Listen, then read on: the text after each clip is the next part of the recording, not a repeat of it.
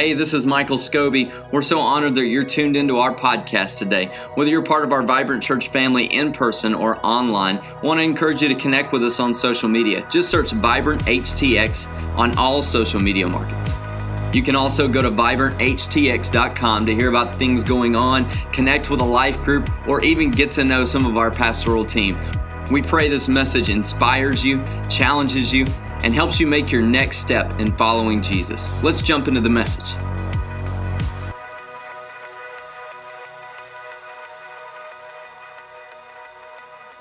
hear from you Sunday morning. Glad to be in the house. Glad you're here. It's a holiday week. Anybody excited about some turkey this week? Come on. I know y'all excited about eating. I met somebody in the parking lot. I said, y'all looking forward to Thanksgiving? They said, we're looking forward to eating. I said, absolutely. I'm so glad you're here. My name is Michael. My wife, Carmen, and I, we have the tremendous honor and privilege of serving this church as lead pastors. And we're so glad that you chose to be at church today. You could have been 1,000 other places, but you chose to be in the house of God. So we honor you for that. Let's welcome all of our first-time guests one more time. Come on, let's do it. Love it, love it, love it. Awesome. As always, I want to take just a moment, look directly into the camera. I want to welcome our online family. And no matter where you're watching from, who you're watching with, I know it's the holiday season. We have a lot of people on the road. You're watching. Thank you so much for making Vibrant part of your Sunday. Can we welcome our online family in? Let's do it. Love it, love it, love it. So glad you're here. Before we jump into the message, I got a few things that I want to let you know about with our holiday schedule coming up. So all of these would be posted to our social as well as the website, so you'll see them there. But I want to make sure that everybody knows what's going on. You know, have you ever had your kid bring something home from school and, you know, they were supposed to show it to you, and then you found out like the day after that you were supposed to have a project the day before? You know what I'm saying? And so we want to make sure that we give you the information so you know what's going on. Everybody say next Sunday. If you like to play football, if you like to do flag football, if you enjoy watching football, we have a tradition around here. The Sunday after Thanksgiving, we play what is called the Turkey Bowl. It is like your family Turkey Bowl, except for way cooler. And so we're going to have a great time. It's flag football. Nobody's tackling anybody. But guys, girls, no age limits. Just come and play some flag football next Sunday at 3 o'clock at Irons Junior High off of 242. We have a great time. We don't provide any drinks or anything, so bring your own Gatorade, bring your own Icy Hot. And we're going to have a great time. So we're going to have a great time come next Sunday. We just separate onto different teams, and we have a wonderful time. So it'll be great. And then when we get into Christmas season, there's 3 weeks in a row where our schedule is a little different, and I want you to know about it. First of all, on December 18th, our big Christmas services. Our big Christmas services, December 18th at 9:15 and 11 a.m. I got to tell you, it's going to be a packed house. It's going to be wonderful. Our team is really putting a lot of work as we celebrate Christmas together. We're going to be closing out the series called Great Joy, just bringing joy back to Christmas and the season of Christmas. Amen. Bringing joy back and excited about all of that. I can't tell you too much about the day because I don't want to give it away, but I can tell you this. There will be live reindeer here. And so, true story. Live reindeer. We don't do anything small around here at Vibrant Church. So you don't want to miss that. I might ride one. You never know. I just ride one right up here on the stage. I don't know. I might be. I don't know what I am. So the 18th, it'll be our Christmas services. It's a great opportunity for you to bring your friends. You know, the studies say that 83% of people, if they're asked during Christmas or Easter to go to church, if they're non-church going, they will go if their friend asks them. 83% of people. Okay, so what that means is you can ask 5 and 1 will say no. Okay, 4 of them are going to come with you. So I expect 4 friends to come with everybody. All right, sound good? All right, 4 friends, bring everybody with you, and we'll have enough seats out that day. It's going to be great. We have 100 more chairs we can put out, so it's going to be a wonderful, great day. On the 25th, on Christmas morning, you know, for us, what we're going to be doing is we will be gathering, just doing it a little bit differently. We're going to be gathering online, doing an online-only service. Here's what I want you to do on Christmas morning. I want you to do everything that you normally do. I want you to unwrap your gifts. I want you to fix breakfast. I want you to make your coffee, but at 9 a.m., I want you to gather all your family in the living room for worship, okay? Gather your family. We're going to spend a time of worship together, and then we're actually going to read the Christmas story together. And if you have kids, your kids are going to love this. It's going to be a lot of humor involved, and kids making animal sounds and all kinds of fun stuff. And so if you like funny kids and absolute chaos, it'll be great. And so, so if you're home anything like mine, it'll be great. So Christmas morning, 9 a.m., we'll be meeting online only, okay? Everybody say Christmas. Everybody say, I got it. Okay, so don't come and be like, Pastor, I didn't hear. Like, sorry, we won't be here, all right? So, and then finally, on New Year's Day, I know everybody's going to be staying up late doing all the fireworks, all the things. What we're going to be doing is we're going to combine for one huge mega service at 11 a.m. on New Year's Day. New Year's Day, it is going to be a big day, and I got to tell you, we're going to put out as many chairs as we can, but I guarantee you every one of them will be full, okay? It's going to be a full day, so it would really behoove you to show up early, get your coffee, and get a seat, okay? 11 o'clock, it is going to be a big service, going to be a big day. Looking forward to it, and thankful for all that God is doing right here at Vibrant Church, amen? Awesome. Very cool. So we're going to jump into the message today. We're in week 3 of a series called Overflow. And what is this thing all about? It's that our vision is we're real people with a real passion to live vibrant life in Jesus. We want to see every person in this house live vibrant life in Jesus. We want to see that for you. But the question we get so many times is, what is that actually? That sounds like a great idea, but what actually is that, Pastor? Well, let me tell you a little bit about it. When you live vibrant life in Jesus, there's something, it's something about being closer to Jesus that the characteristics and the traits of Jesus naturally emanate from you. You emulate what you worship. And so when you get closer to Jesus, naturally, the character traits of Jesus come out of you. The things that Jesus did naturally come out of you. And so there are some things for you living vibrant life in Jesus that should naturally overflow out of your spirit. It should naturally come out. It's not things that you have to try to do. It's not a checklist of things, but it's symptoms for you to identify things that are coming out of your spirit, right? And so the first week of the series, we talked about worship. We are a church that believes in passionate worship. Anybody believe in passionate worship around here? We believe in that. I believe in worship. That's why we spend so much time in our service. Truly, God's favorite part of the service is worship. It's just when we connect our hearts with His. But then last week, we talked about forgiveness, because many Christians, they believe in worship, and when they get a chance to forgive, they go, wait, that's not for me. Well, you don't know what they did to me, Pastor. You don't know what they said about me. I don't have to know that. But what I do know is that God forgave you of all of your sins and lowered your debt level to 0. And so we are expected to do the same to everybody else around us, right? We are expected to forgive, because forgiveness is not optional for the believer. It's part of the journey. It is part of the journey. And so we forgive because Jesus first forgave us. But today, very intentionally walking into the holidays, I want to help you and challenge you with something today. And I just got to tell you, you're probably not going to be hanging from the light fixtures today. I'm going to be teaching just a little bit, but that's all right. If y'all are here to help me preach, say amen. Amen. Let me set it up like this.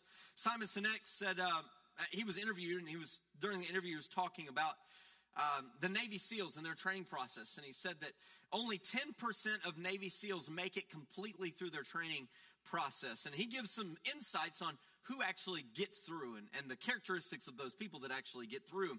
He said, it's not the big, muscular, you can tell they never skip a day in the gym, ripped guys. The guys that look like me. Don't laugh at that. That's rude, okay? Don't do that. He said it's not the big ripped guys like that, right? He said they look impressive. They look incredibly impressive, but many times they don't have what it takes once they get to training, which was very interesting. Well, then he went on. He said, it's also not like the tough-looking guys. The tough guys that come in, like the sleeve tattoos, and they're like, they just look like a tough guy, right? They look scary, but when they get into the training, they don't have what it takes many times. And he also said most of the time, it's not the college-educated stars. It's not the people that come in that are the best, the brightest, the people with all the degrees, got more degrees than a thermometer, but, just can't do anything with it, right? These people come into the training, and they look like leaders, but then they don't have what it takes. He said something very interesting. He said the ones who make it through don't necessarily look impressive. They don't look like the best. They don't naturally, they would not be the ones that you would pick.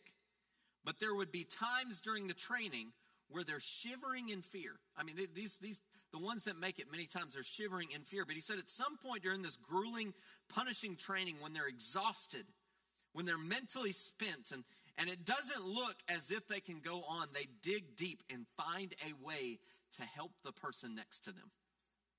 That is a natural quality of a leader that they go, that's something I want. Because they can train strength. They can put them in classes. They can even teach toughness. But they can't teach teamwork. And they can't teach serving.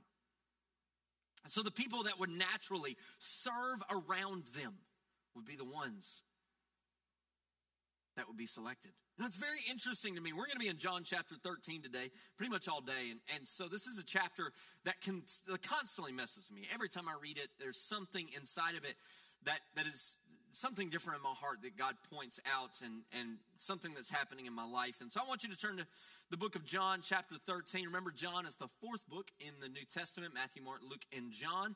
And so if you're new to understanding the Bible, I just got to tell you, you are in a church that is not going to judge you. It's okay to look in the table of contents. Come on, somebody. You can do that here, all right? You're okay. And so in the book of John, chapter 13, I'm going to read a couple of scriptures for you. In fact, I'm going to read this entire encounter, and I'm going to go back and give you some context. And we're going to kind of explore this from an expository angle. And so I love this moment of the life of Christ when he has with his disciples, and he has with his people he's doing life with. And so all of us know the timing in John 13. Hopefully you know that this is a significant time. There are some things that are getting ready to happen, mainly the crucifixion and the resurrection of Jesus right after this that are going to change the world. And so this is the setup for changing the world. This is what it looks like in John chapter 13 and changed all of our lives. Let's read it. Verse 1, during the Passover celebration, Jesus knew that his hour had come to leave this world and return to the Father. He had loved his disciples during his ministry on earth, and now he loved them to the very end. It was time for supper. Let's move on. We'll go to verse 4. I'm going to jump down to verse 4. He got up from the table. He took off his robe. He wrapped a towel around his waist and poured water into a basin. Then he began to wash the disciples' feet, drying them with the towel he had around him. When Jesus came to Simon Peter, Peter said to him, "Lord, are you going to wash my feet?" Jesus replied, "You don't understand now what I'm doing, but someday you will." "No," Peter protested, "you will never wash my feet." Jesus replied, "Unless I wash you, you won't belong to me." Simon Peter exclaimed, "Then wash my hands and head as well, Lord, not just my feet." Jesus replied, "A person who is bathed all over does not need to wash except for his feet to be entirely clean. And you disciples are clean, but not all of you." For Jesus knew who would betray him. This is what he meant when he said, "Not all of you are clean." After washing their feet, check this out, he put his robe on again, sat down, and he asked, the first thing he asked, "Do you understand what I was doing?" You know, so many times God does stuff in your life where we miss the moment. And I feel like many times the Lord is doing things in our life and he puts his robe back on and he says, "Do you understand what I just did in your life?" And we just think, "Oh, it's another day. Another opportunity, another deal." Well, these disciples had just had their feet washed by the Savior of the world. And the first thing he does is he sits down and he says, "Do you understand what just happened? I want you to understand the significance of this moment." I think there's importance as a believer to recognize the significance of the moment that you're in. The significance of the moments that you're walking through. The significance of the moments that you might be in the bottom of the valley, but the moment is significant. You might be on the top of the mountain. Everything is great in your life, but I'm going to tell you that moment is significant. There is often times where God is trying to speak truth to you in the moment, but you won't listen to him long enough for him to tell you. Do you understand what's happening in the moment? Do you understand what I'm doing? You call me teacher and Lord because you are right, because that's what I am. But since I, your Lord and teacher, have washed your feet. Check this out. Do you understand what's happening in the moment? He says, because I'm your Lord and your teacher, I've washed your feet. What should you do? You ought to wash each other's feet. Everybody say ouch. The other side say ouch. I've given you an example to follow. Do as I have done to you. I tell you the truth, slaves are no greater than the master, nor the messenger more important than the one that sends the message. Now that you know these things, God will bless you for doing them. I want you to just lock in on that verse 17. Now that you know these things, God will bless you for doing them. That is so interesting to me. So interesting to me. Jesus right there immediately is separating the difference between knowing something and doing something. He separates the difference in hearing the word and doing the word. He separates this consuming of faith, which happens by his word, by hearing his word, this consuming of faith, and actually letting the faith emanate out of you and overflow out of you. There's a difference, right? And I got to tell you, church, there's a difference in just knowledge and application. There's a difference in knowledge and application. But I'll tell you that your salvation is not attached to the things that you do. I'll tell you that. But I will tell you that biblically we find right here that blessing is attached to obedience. Jesus says, blessing is attached to your obedience. And so he said, it's great to know these things, that you are aware of this example that I'm giving you. But it's going to lead you down a whole nother path when you start doing these things. It's going to lead you down a path of purpose and fulfillment and blessing. Blessing. How many of y'all want God's blessing on your life? I believe all of us do. We want God's blessing. Now, I love this portion of Scripture. It's so powerful. But there are two things that I think is very interesting about this chapter. The first one is the context of what's happening within his team. There's division going on amongst his team, his disciples. You may know this, but his team was having a little hard time getting along, right? And there's a little bit of jealousy, a little bit of ego, a little bit of competition, a little bit of these guys going, well, I'm better. Jesus just spends more time with me, right? He sent you away, and he talked to me yesterday when everybody else was gone. And, he was talking to me, and I'm kind of like in a high-level ultra mega meeting. And, you don't get to go to this meeting, so, I'm a little better than you are. You know what I'm saying? There's this shifting and positioning of his disciples. Well, eventually, and what happens anytime when you're focused on competition in your life, there's going to be anger, and they're going to get upset with each other. And that's exactly what happened. There was this bickering, there's a little bit of arguing, and in the middle of this context of what's happening here in John chapter 13, Jesus walks into this, and he knows all of this is happening. Everybody's mad at each other. He knows what's happening. Have you ever been in a room when it felt like it was intense and you had no reason that you knew why? You just walk in, you're like, nope, don't like that. I'm just going to go back out. You know what I'm saying? No, I don't like that. I don't like that feeling, right? That's exactly what Jesus did here. He walks in the room and he goes, hey, how y'all doing? It don't feel good in this room. I don't like the vibes, right? I don't like the vibes. He said, did I miss something? What's very interesting to me is that Jesus walks into this room where everybody is sitting around a table. All of the disciples had walked right past that towel and basin. All of the disciples had walked right by it because, in their culture, it was proper to make sure that you washed your feet before you sat down for dinner. In fact, a lot of times if you were at a dinner party, they would have a servant that would be there to take care of it for you. But in this case, it was just them. There was no servant. So it was just them. They walk in. And so when they started coming into this dinner party, they saw the towel and basin there, and they thought, I'm not doing that. I'm too good. I'm a disciple. Do you not know? Did you not read my name tag? Right? I'm a disciple. Right? I'm not doing that. I'm not washing Thomas's feet. All he does is doubt. Just a doubter. I'm not washing Peter's feet. He's got a temper. He might kick me. You know what I'm saying? He's a kicker. Right? I ain't washing nobody's feet. So they walk by, and there might have even been this little thought inside of them to check and be like, maybe I ought to serve. Nobody's here to do that. Nah, somebody else should do it, right? Right? Let's some of those disciples nobody else knows their name do it, like Thaddeus, or like Bartholomew. Like, who is that? He don't have a book in the Bible, you know what I'm saying? Nobody know about Bartholomew, right? Let him wash the feet, right? Let him do it, right? He's not going to be on the big list, right? So they walk by, everybody walks by, they sit down, nobody serves. They're like, oh, everybody else, somebody else will get it. Nobody signed up on PCO to be the feet washer that day, right? Nobody signed up on it. Somebody else will get it. Somebody else will got it. What's amazing to me is everybody is sitting around the table. Jesus walks in and says, okay, I'll do it. I'll be that guy.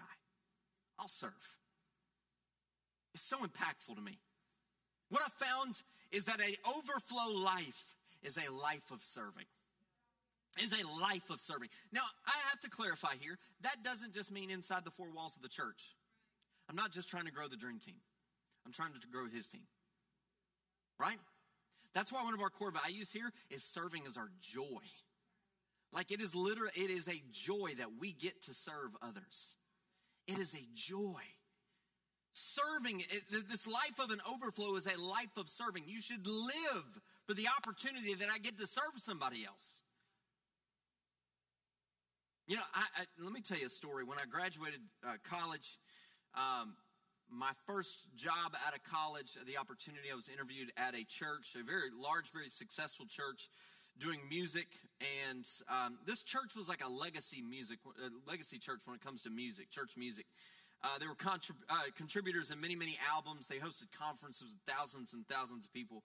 So I interview and I get the job. A side note here was that was actually my wife's home church where I met her and somehow convinced her to marry me. And so praise God for that. But I interview and I get the job and my boss takes me to my office.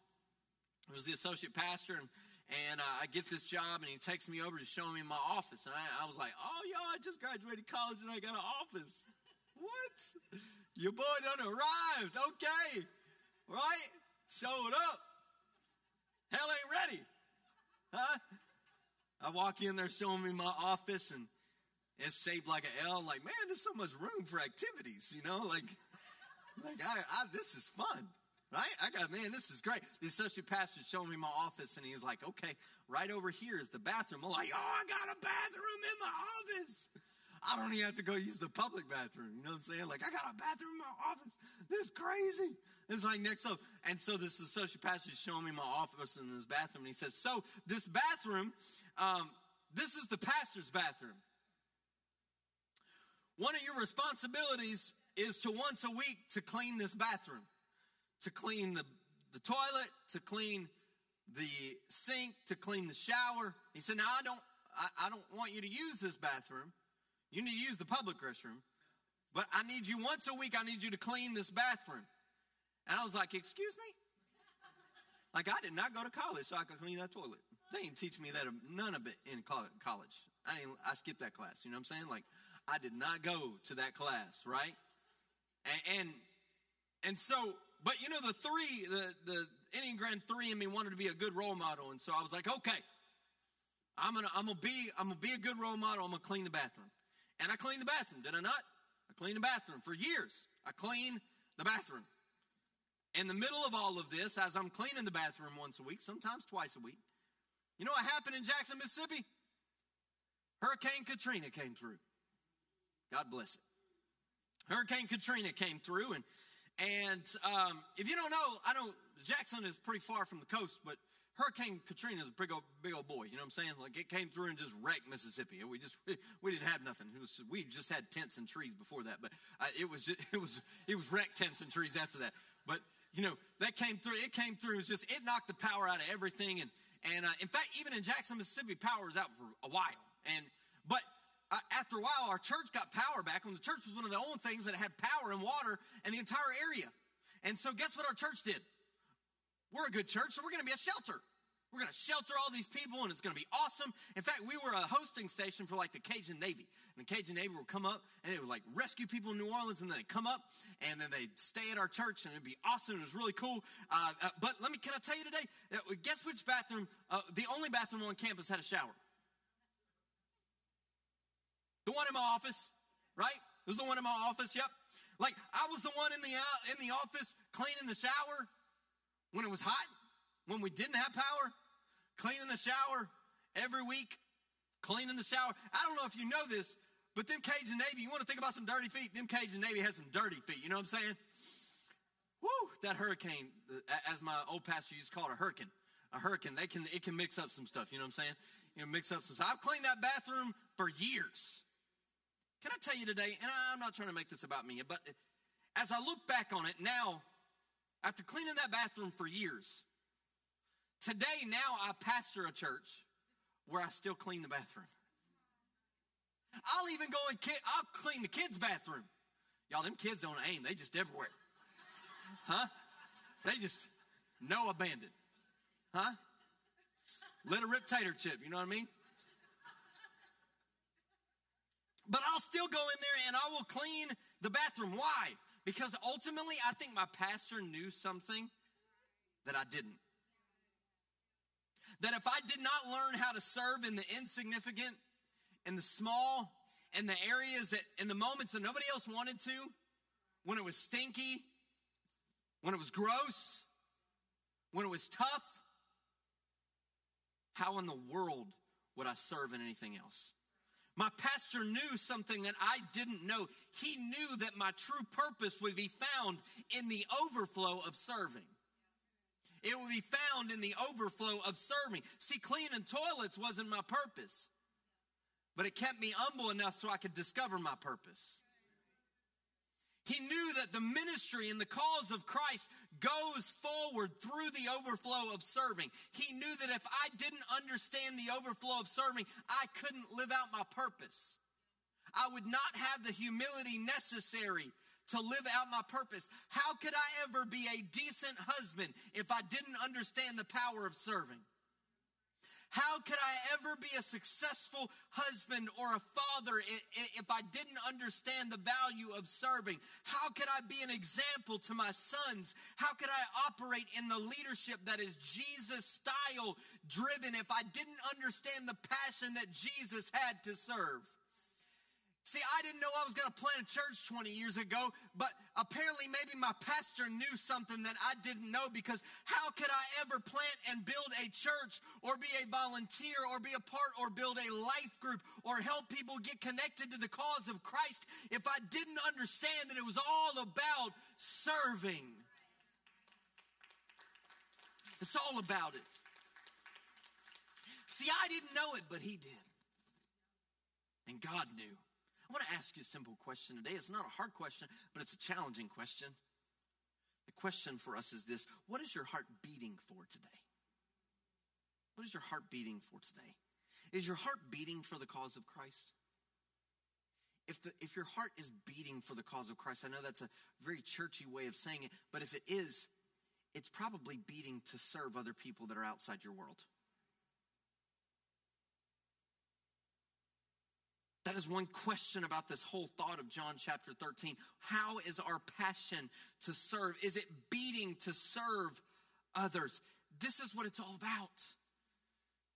See, real quick in verse 4, Jesus does a few things, and I believe he gives us several traits about the heart to serve that I want to explain, and I want to break down. I'm going to give you some context here.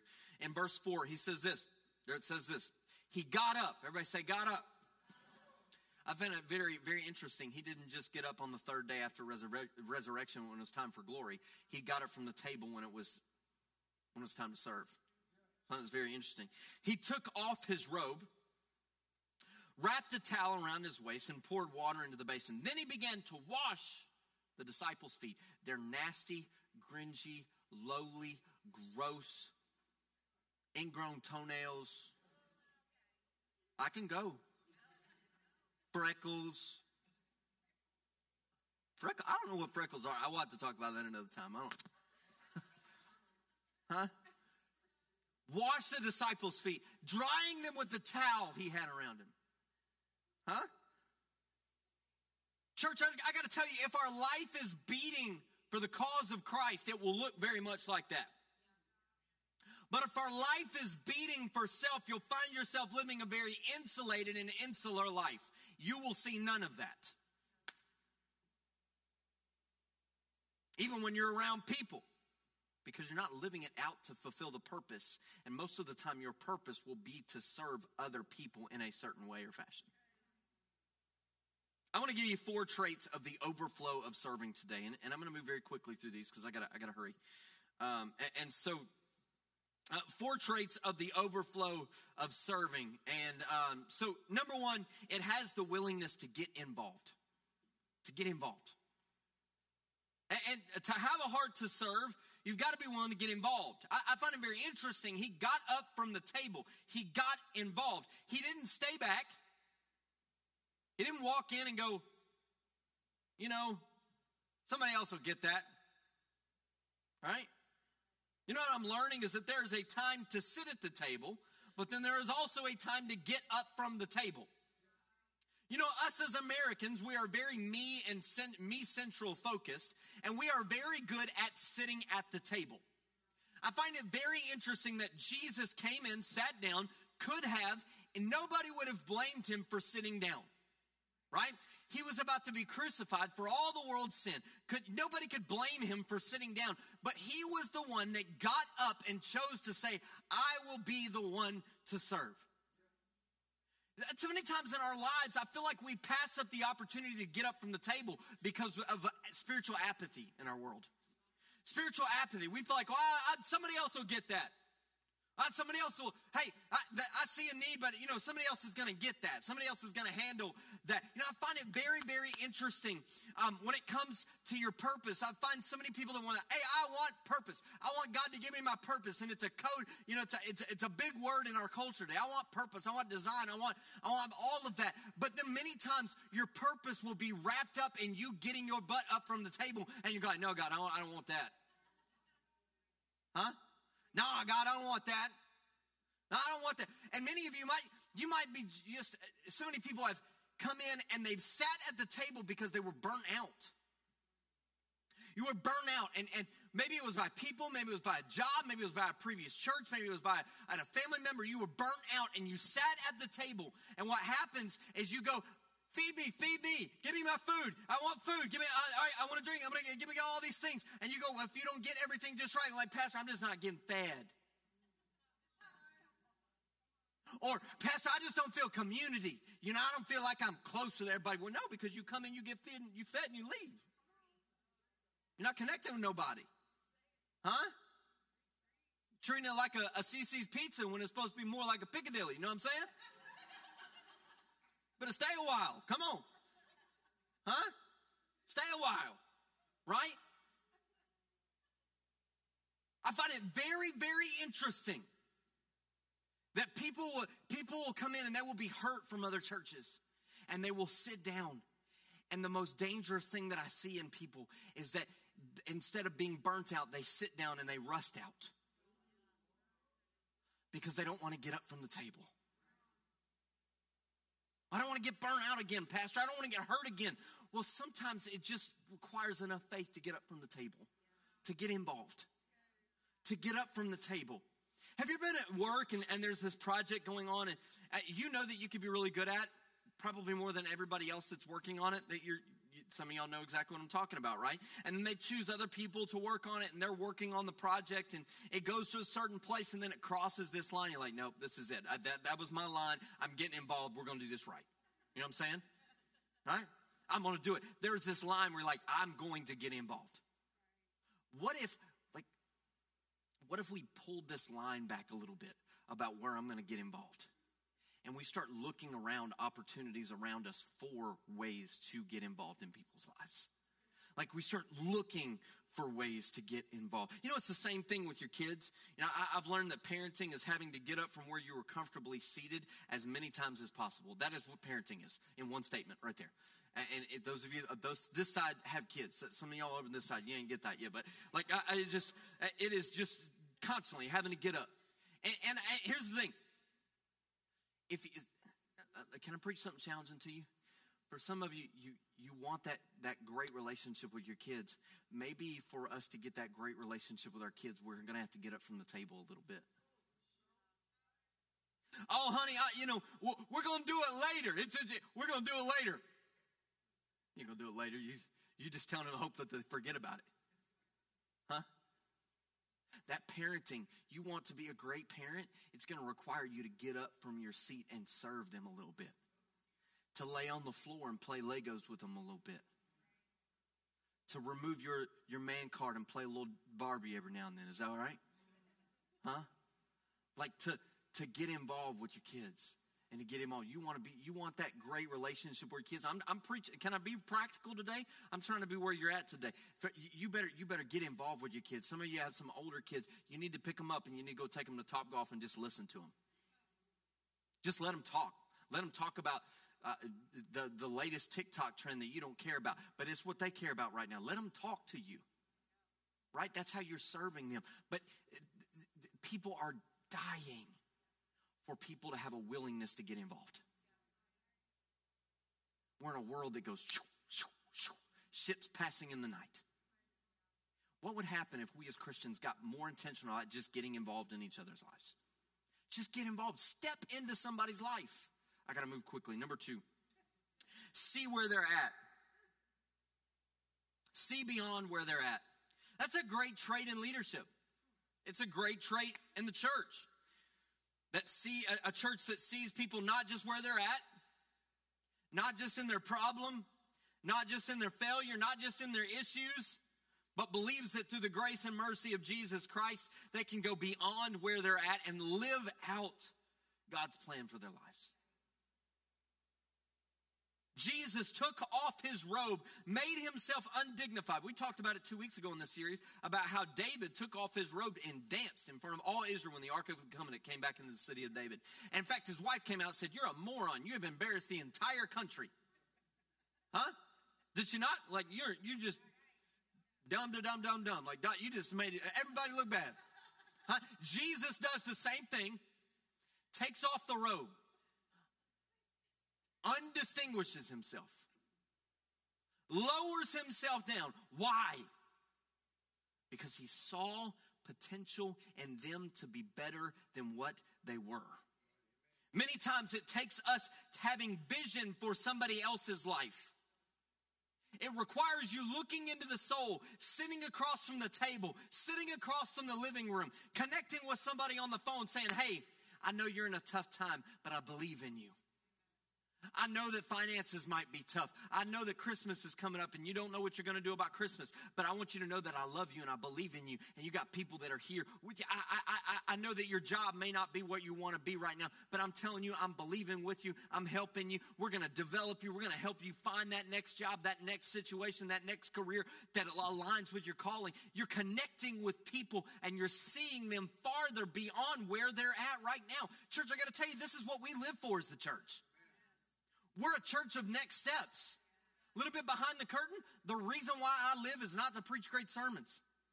Ephesians 5 says the goal of the pastor is to help equip the saints with the work of the ministry. What that means is you are supposed to do ministry. And my job is to prepare you. So Monday is supposed to be ministry. "Well, Pastor, I'm just serving coffee." You're doing it as a ministry. "Oh, Pastor, I'm just an accountant." You count them numbers for Jesus, baby. Huh? "Well, I'm just a realtor." You better be praying the Holy Spirit all through them houses before you speak in tongues, before you speak that offer, all right? Huh? You know what I'm saying? But your job is to see people beyond where they're at right now. That's what our job is as Christians. That's what our role is. That's what Jesus did. Shouldn't we overflow with what Jesus did? We overflow that. I got to hurry. They're going to get on to me today. Number three. I'm on pace. Serves low to bring up. Serves low to bring up. The other thing that Jesus did was he stooped down. He took off his robe. He undistinguished himself. There was no separation. But then he lowered himself down low enough that he put everybody else above him. He put everybody else's needs in front of his. The Bible says that he took the towel, he wrapped it around himself, then he stooped and he got low. You know what that speaks of? It speaks of ultimate humility. Ultimate humility. He humbled himself. He washed the feet of the disciples. Many of them that would run away from him not long after. They would run away from him. But he knew that after the cross, after the resurrection, after the grace and mercy, that those feet that ran away from him would eventually carry the gospel to the ends of the earth. The feet that he was washing would eventually be the beautiful feet that are talked about later in the word that carry the gospel. There might even be people in this room and you're thinking, man, is there any chance for me? Is there even hope? I just got to tell you, you are standing or sitting right now in a church that believes in second chances. You're sitting in a church that believes in third chances and fourth chances and 29th chances and 52nd chances, because we serve a God that his grace and mercy is greater than anything that we've ever done. But here's the thing. Here's what I want you to get. Before you clap, I want you to get this. You are in a church that does exactly what Jesus did. You know what Jesus did? His spiritual leg day. Spiritual leg day. Here's what he did. He said, I'm up here. I'm great. I'm going to lower myself down. And I'm stooping down low so I can lift up. Those disciples did not have the qualities to be in this role, but Jesus lowered himself under and said, I will wash your feet, because if I don't get to wash your feet, you don't belong to me. So now do I lower myself below you, and I will lift you up. He stooped low to bring them up. Church, can I tell you today that you are in a place that will, look at the ones around you. You may feel like God doesn't love you. You may not feel like anybody else loves you. But you are sitting in a place today full of people that will get down low like Jesus did and bring you up, because, hey, his grace is greater. Sometimes serving looks like taking your name that's supposed to be up here. It's supposed to be all about me. It's supposed to be, hey, it's the holidays. Feed me, my Christmas, my things, my stuff, my time, my bonus. And I'm going to put all these things and I'm going to lower them down. And I'm going to put them below my purpose. And I'm going to push my purpose forward with my blessings. That's a deep word. The last thing that we'll share from Scripture here is that Jesus was willing to get messy to make a difference. How many of y'all know people are messy? I mean, no, not you, but everybody else. Right? In fact, we're going to do an entire message series on relationships in February, and it's called Messy. Because I know we're some messy people, right? We're messy. Jesus was willing to get all up in the mess to make a difference. It's going to reach people. We're going to reach people. We're going to serve. We're going to serve. Jesus was willing to get messy so he can make a difference in their life. And I got to tell you, church, I feel like they never forgot that. I feel like that was one of those moments that they look back and it doesn't talk about it in the book of Acts. So I'm just going to give you my context version. Can you imagine all of the miracles that are happening with the disciples in the book of Acts, and they're traveling around, they're ministering and healings, and they're casting out demons and all the things. Can you imagine they're like walking like, you remember that time Jesus washed our feet? Dude, that was crazy. What? Jesus washed my feet. I'm never going to wash those again. Like, huh? I believe that they remembered that. In fact, Peter was the first one. He says, Lord, don't do that. Don't wash my feet. You don't do that. Don't touch my feet. They nasty. Huh? That's the lesson. He was willing to stoop down so he could bring them up. That's the lesson that we're learning today. Maybe there are opportunities for you in the community. Maybe we need to refocus our holidays not on us. Maybe there's an opportunity for you to reach out to people.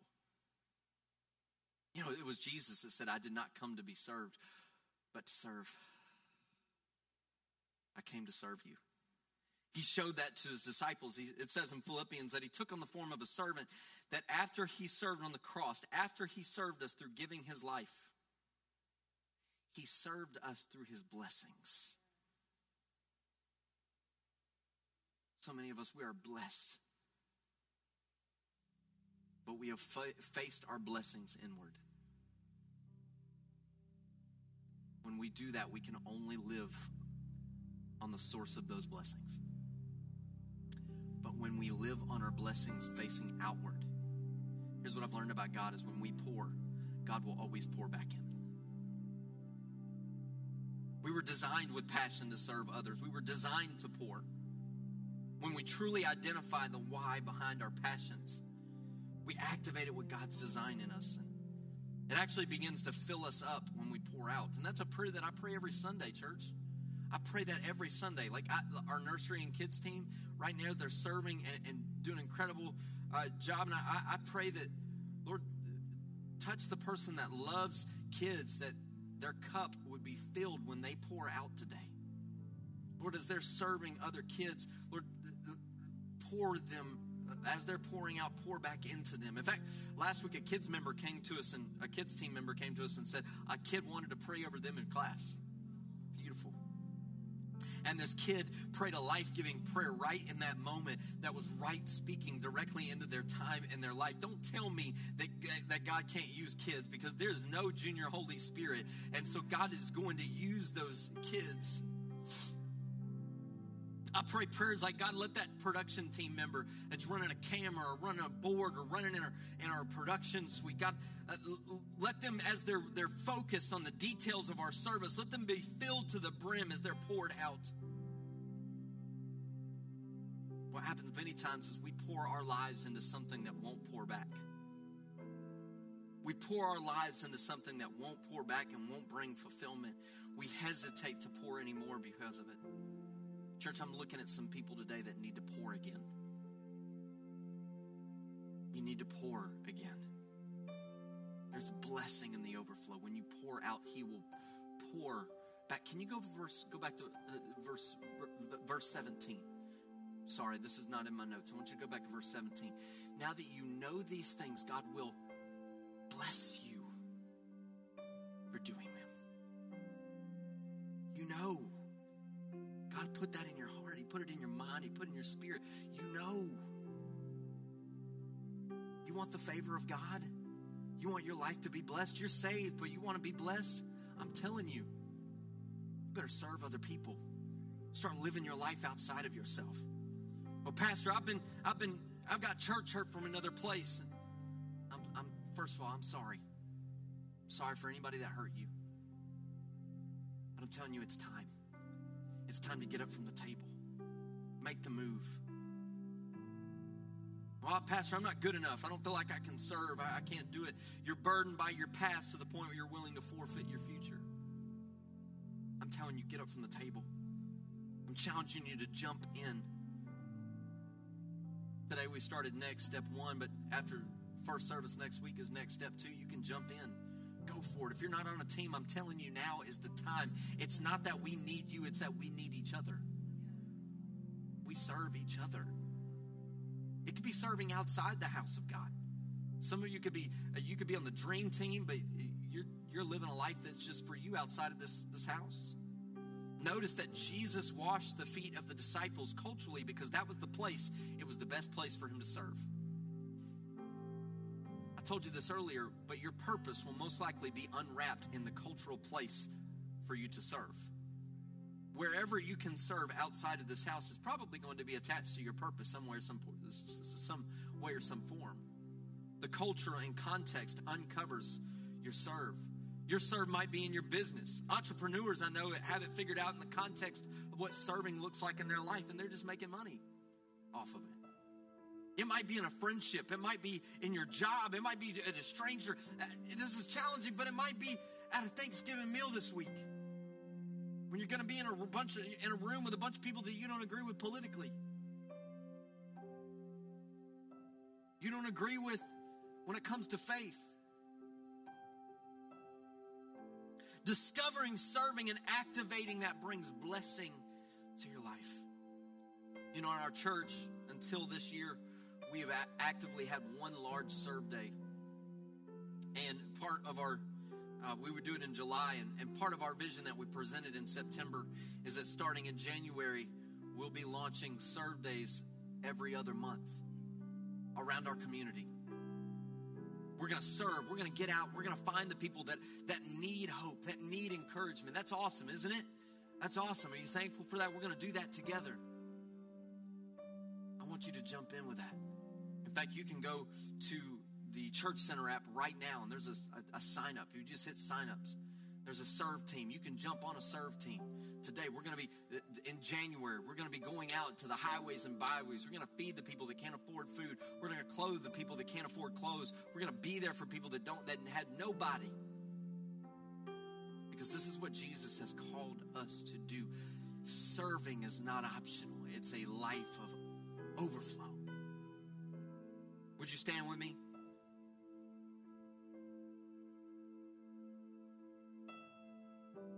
Napoleon once lost control of his horse, and a private jumping into the path of the horse took control of it. Napoleon then said, "Thank you, Captain." With one word, Napoleon promoted the soldier from the rank of private to captain. But it was because the soldier put the general first. What if we put our general first? What if we started putting our general first with our lifestyle, with our choices, with our iCals? You want that promotion? Get connected to God's vision for your life, because God pours in when we pour out. It begins with serving. Let me pray over you today. Lord, we love you and we're so thankful for your word. God, I pray that you would bless every person here. God, that you would lift them up. Lord, that ultimately that your word right now would just expand inside of their heart. Lord, I thank you for your word that challenges us. It takes us to the new heights and new depths. But today, Lord, I pray over the person that feels like they're not good enough to serve or good enough to have any value. Lord, I pray that you would bless them with confidence that your word has told us that you've blessed us all with individual gifts and talents and a purpose. Lord, I pray that you would help them to step into that and find that today, God. Lord, wherever that is at, us as your church, Lord, today we commit to step into serving. Whether it's at home, serving our families, serving our spouses, serving our friends, and serving our external family members, serving the ones that have walked away. Maybe it's some people in here that have just been attending Vibrant and they haven't jumped into serving. Lord, I speak a challenge over their heart, God. That you would challenge them from the inside to jump in. God, to do what you want to do in their lives. Lord, I pray that you would open up those opportunities, God, as we make us aware as we're out and about in the highways and the byways, that you would make us aware of those opportunities to serve when we want to be all about us and our schedule and our family and all the things. God, I pray that you would make us aware of what you're doing around us so that we would get up from the table, see people better than they are, stoop lower than where we should be to lift people up, and be willing to get messy, even if it inconveniences us. In Jesus' name, amen.